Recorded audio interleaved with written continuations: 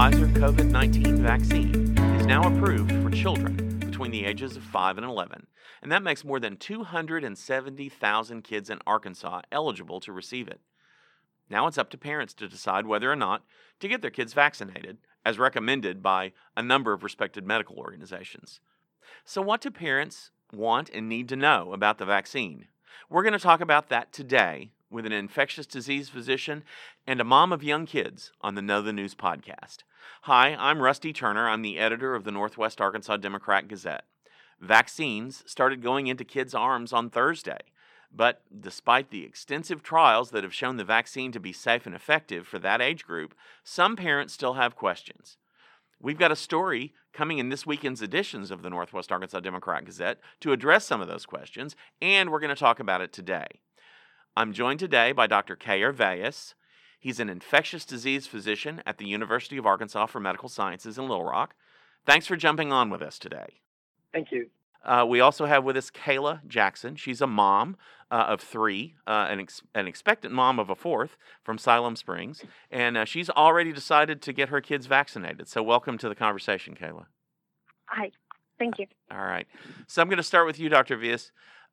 Some parents have voiced concerns about the safety of the vaccine and that it hasn't it's only been out for a few days. So I'm wondering what your response is to parents who are still a little concerned. Sure, and it's certainly very natural for anybody, and especially parents, to be concerned about something that may be considered new and not sure how much information is out there or how safe a new vaccine or medication may be. But we do have a lot of information that's available, and so the authorization for the Pfizer vaccine for this age range of kids age 5 to 11 really was based on a study that was done looking at over 3,000 kids that got the vaccine, and then a group of kids that got a placebo, and looking at how efficacious this vaccine was for that age group. And what it showed was that it was 91% protective against kids getting COVID-19. And it was also found to be very safe in that age range, and that the side effects were not any different than what we've seen in either the older children, ages 12 to 17. Those kids have been vaccinated since June of this year. And then also adults. Adults have been vaccinated in large numbers since middle of December. In fact, I got my first dose of the Pfizer vaccine as a healthcare worker in the middle of December. I'm about 11 months out from my first vaccine, as is much of my family. I'm a parent as well. My 15-year-old son got his vaccine on the first day that it was available in June. And so we've been waiting as parents for this time that it was available for our 10-year-old. And so we've got an appointment for her to get her vaccine as well. So I think that it's natural for people to be a little hesitant or to have questions or concerns. But we do have very good information on the safety of this vaccine and how effective it has been, certainly for older individuals and older children, but now also for this age range. Okay. Now, Kayla, you've already decided as well to have your children get the vaccine. What was your thinking? What led you to that decision? I have been in the medical field for over 10 years, and I have family members that are immune compromised. So I have a mother-in-law that has lupus. She was put in a coma for about 2 months 4 years ago, so before COVID. And my father is an Oklahoma teacher who has opted to teach from home because of the pandemic, because he's a retired Army vet and he has diabetes. It doesn't sound like you had much hesitancy at all once the vaccine was approved. That it was a not just for your kid's sake, but for the rest of your family decision. What concerned me was the fact that it took longer for the 11 to 5-year-old vaccine to get out than it did for the adult vaccine. Mm-hmm. So, and when you say it concerned you, made you more hesitant about the child's vaccine, or just that you were concerned you wanted it sooner from a protection standpoint? Well, it made me question about the adult vaccine that was currently out, is whether or not it was meeting the standards if they're taking longer on the child vaccine. Yeah. Granted, I know it's children involved, but we were talking about elderly that was getting the vaccine first and people that were already immune compromised. Mm-hmm. I see. So, Dr. Valles, the length of time it took to get the vaccines out, overall, it's been pretty fast for vaccines. Is that correct? Yes. These vaccines were available, very, very quickly by standards of previous vaccines that were available. And I would like to comment a little bit about that.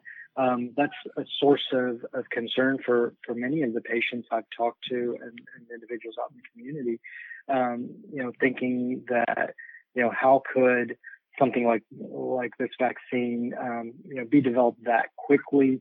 How could it possibly have been tested, and how can we know that it's safe if it came around, with such speed? And I think that there's several reasons that it became available, so quickly. And the first is that this technology, the mRNA technology, has been under development for well over a decade.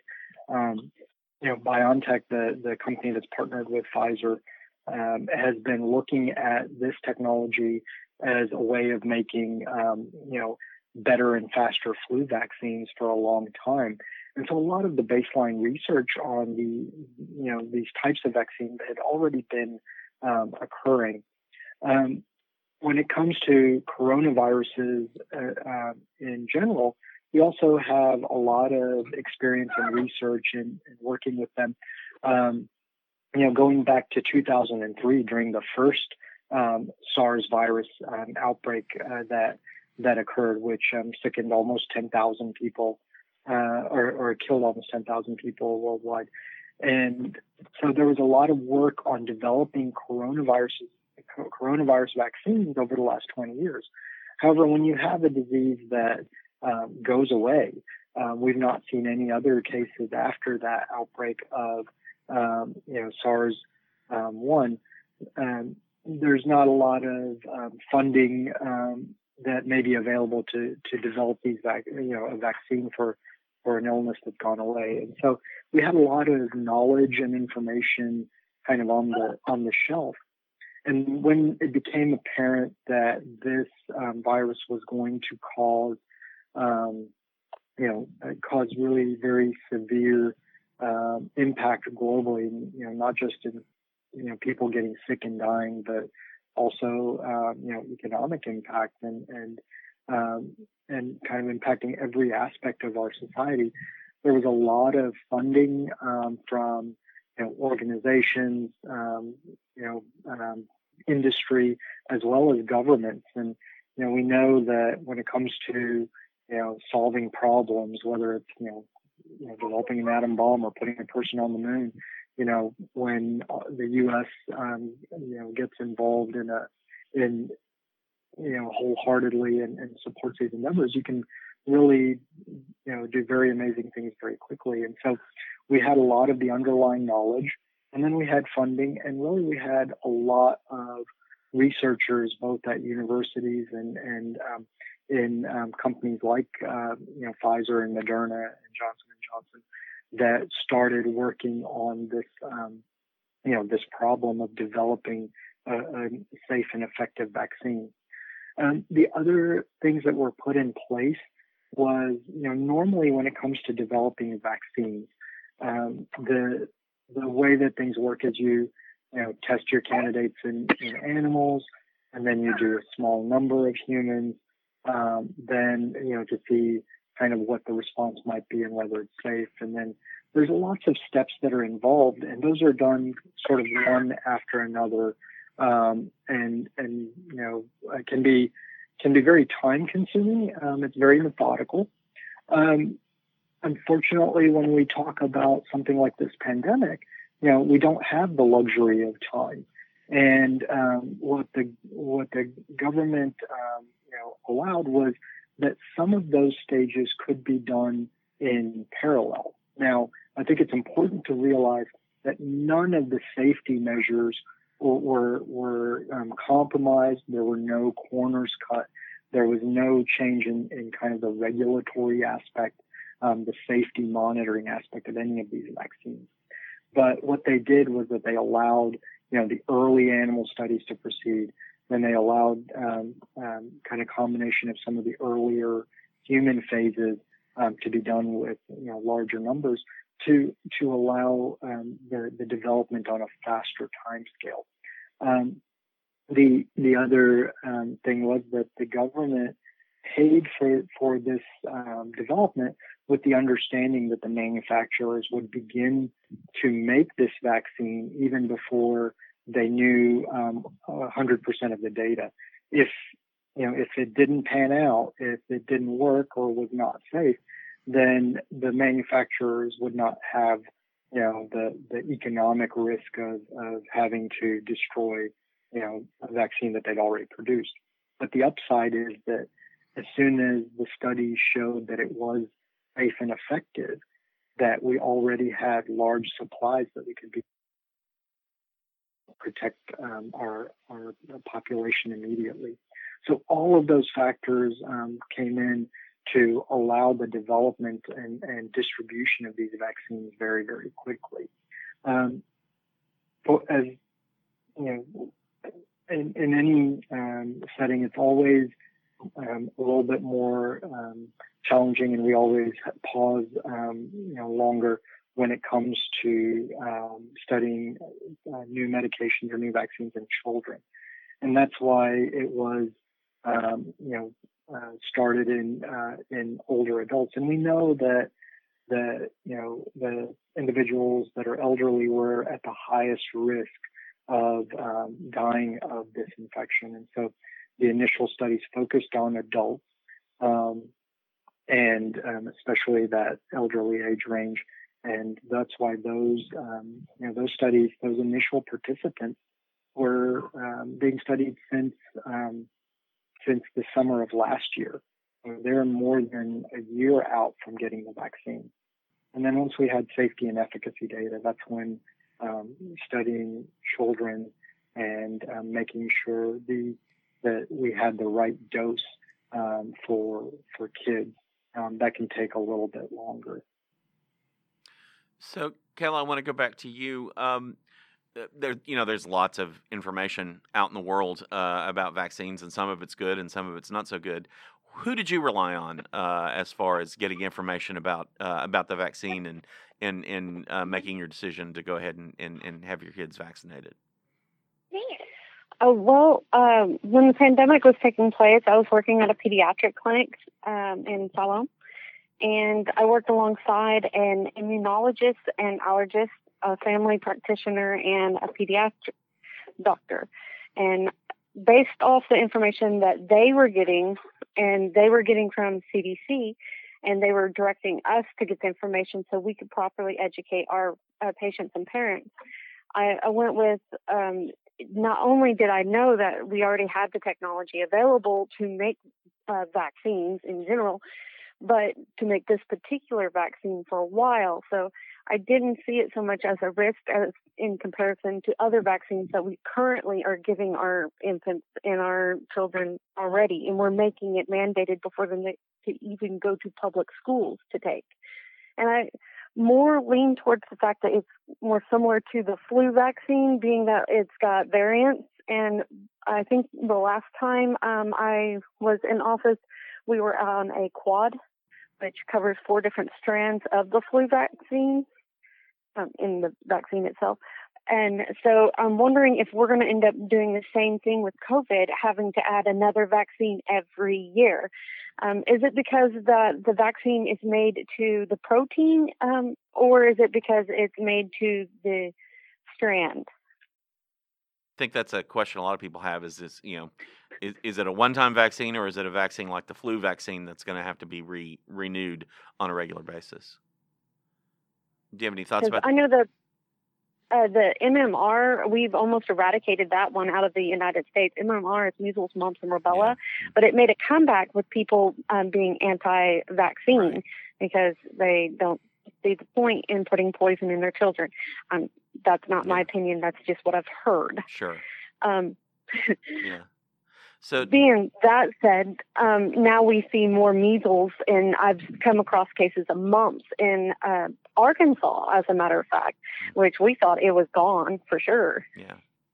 So Dr. Weiss, do you have any thoughts on that? Is the COVID-19 vaccine, is it going to have to be a recurring one, or do we just not know yet? So I think it is a little bit early for us to be able to say, and it really depends on how quickly worldwide we can get the pandemic under control. Viruses, each virus is different, and so some viruses, like the measles virus, they don't change very much, and so you can have a vaccine that is substantially the same for the last 30 years and is very effective. Other viruses like influenza, because of the way that their genome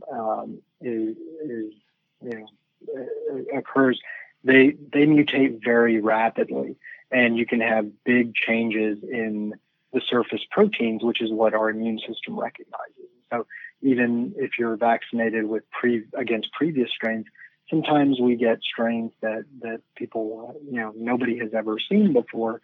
And that's why for flu, we tweak the strains that are in the flu vaccine every year based on various things that we look at that might be transmitting around the world.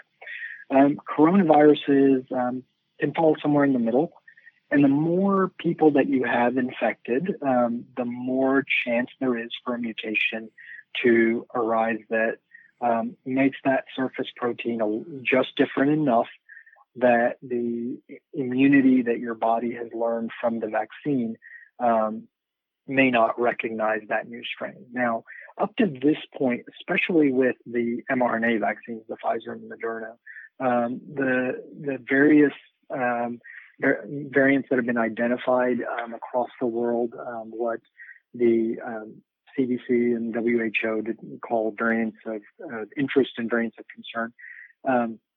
They've been very well covered by these vaccines, and there's some data also that it's not just what we call antibody protection, but it's also the other parts of the immune system that can recognize and can be trained by the vaccine to help fight off if you were to come in contact with COVID-19. And so I think there's a good chance that we may not need a different vaccine if we can get good uptake among our population to getting the vaccine, and so that we don't see a lot of people infected and a lot of opportunity for the virus to mutate. But the good news is that with this newer mRNA technology, that it's much quicker and easier to be able to develop an effective vaccine, even compared to the flu vaccine. So if there were a variant that came up that our current vaccine didn't cover as well, then it's we now have the technology and the know-how to be able to produce a vaccine that likely would be effective. So I think our hope is that we get good control worldwide, so we don't see any more variants that might be more transmissible or more severe as far as the illness they cause, or that evade our vaccine protection. There is a possibility, and it all really depends on how much the virus is still hanging around and has the opportunity to mutate. Okay. All right. Well, there are vaccine clinics popping up all over the place. Our website at nwaonline.com has got a list of local vaccine clinics that are already open and that are going to be opening up and making the vaccine available. So, Dr. Weiss, is there any concern about supply now that the vaccine's available to these 270,000 kids in Arkansas between the 5 and 11? Sure. I think, all of us remember early on when it seemed like we couldn't get enough vaccine for our adult population that needed it. That is not much of an issue now. The production of the vaccine seems to be very stable. There is enough supply in the United States. As I mentioned, it's the same vaccine as for adults, but it is a lower dose. So it is about a third of the dose that an adult would get or an older child would get. And that's been shown to be just as effective and not have more side effects for this age range. So it does have to be packaged with a smaller syringe to make it easier to draw up. And so that's been what the government's been working on. The CDC and getting it distributed to state health departments. And I know Dr. Romero at ADH had said that our first allotment across the state would be 110,000 doses, which would cover about a third to a half of this age range across the state. So there really should not be a concern about supply. It's really just getting it in and getting it to the various clinics and hospitals and pharmacies that are gearing up to administer this vaccine. Yeah. And Kayla, how quickly do you think you'll be able to have your kids come in? Have you already got an appointment? Oh yeah, I already got them scheduled. Yeah. Okay. All three of them. All right. Including myself. All right. That's all right. Okay. Well, thank you both so much. Is there anything that we're missing? Is there anything either of you'd like to mention before we wrap up today? I really would like to say. Go ahead. Go ahead. Sorry. Go ahead, Kayla. I was just going to say, I really would like to say I'm glad that the community has come together and shown support, especially for people in the front line. And I'm hoping that more people can step up for the supportive staff positions because everybody's hurting for jobs right now. And I think we see now that those jobs are just as essential as the ones that were during the shutdown. And Dr. Weiss, anything you'd like to say before we wrap up?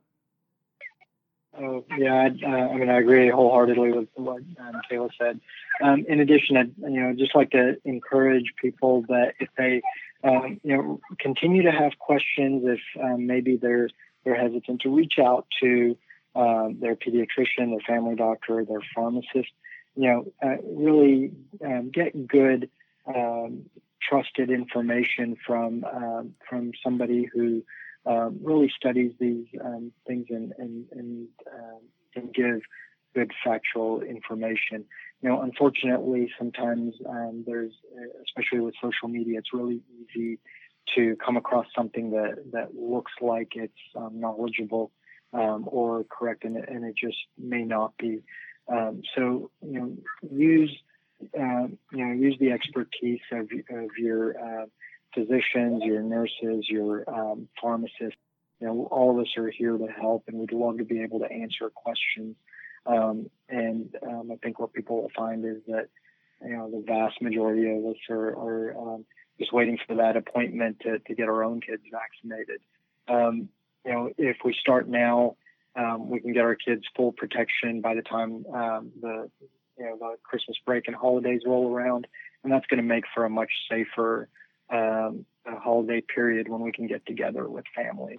And that's the other thing to keep in mind is that for our children that are getting their vaccine, the first dose is great, but it's really that second dose that provides that full protection that teaches that immune system to really recognize the virus and fight it off. So it's really important to make sure that everyone gets the second dose. And now is also a good time for parents, grandparents, anybody that may not have gotten their vaccine yet. There's plenty of supply all across the state in every community. Now's the time. Go ahead and get your kids protected and get yourself protected too.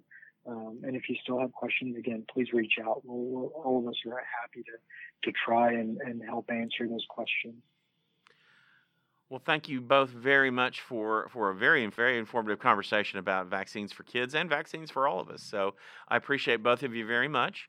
My guests today have been Dr. Kayer Vyas, an infectious disease physician from UAMS, and Kayla Jackson, a mom and a nurse from Siloam Springs, who's already decided to get her kids vaccinated.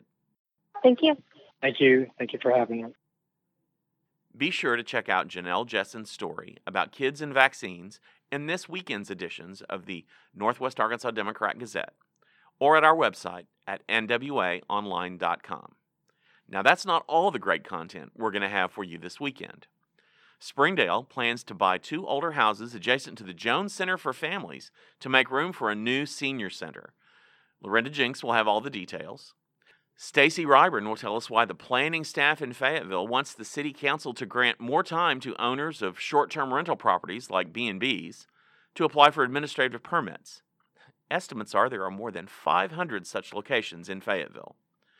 Tracy Neal will tell us about efforts by a former Rogers police officer who has Tourette syndrome to get his job back after he used an inappropriate language during a training exercise. Mary Jordan will take a look at several local marching bands preparing for a big national competition in Indianapolis. Monica Brick will take us on a tour of the newly expanded Ronald McDonald House in the River Valley, which accommodates out-of-town families who have children receiving medical care. Check back with us in the morning to find out who's in and who's out of the state high school football playoffs. We'll have all the results from Northwest Arkansas and the River Valley at nwaonline.com. We'll also have coverage of the Razorbacks football game with Mississippi State. We'll have all the coverage you need at wholehogsports.com.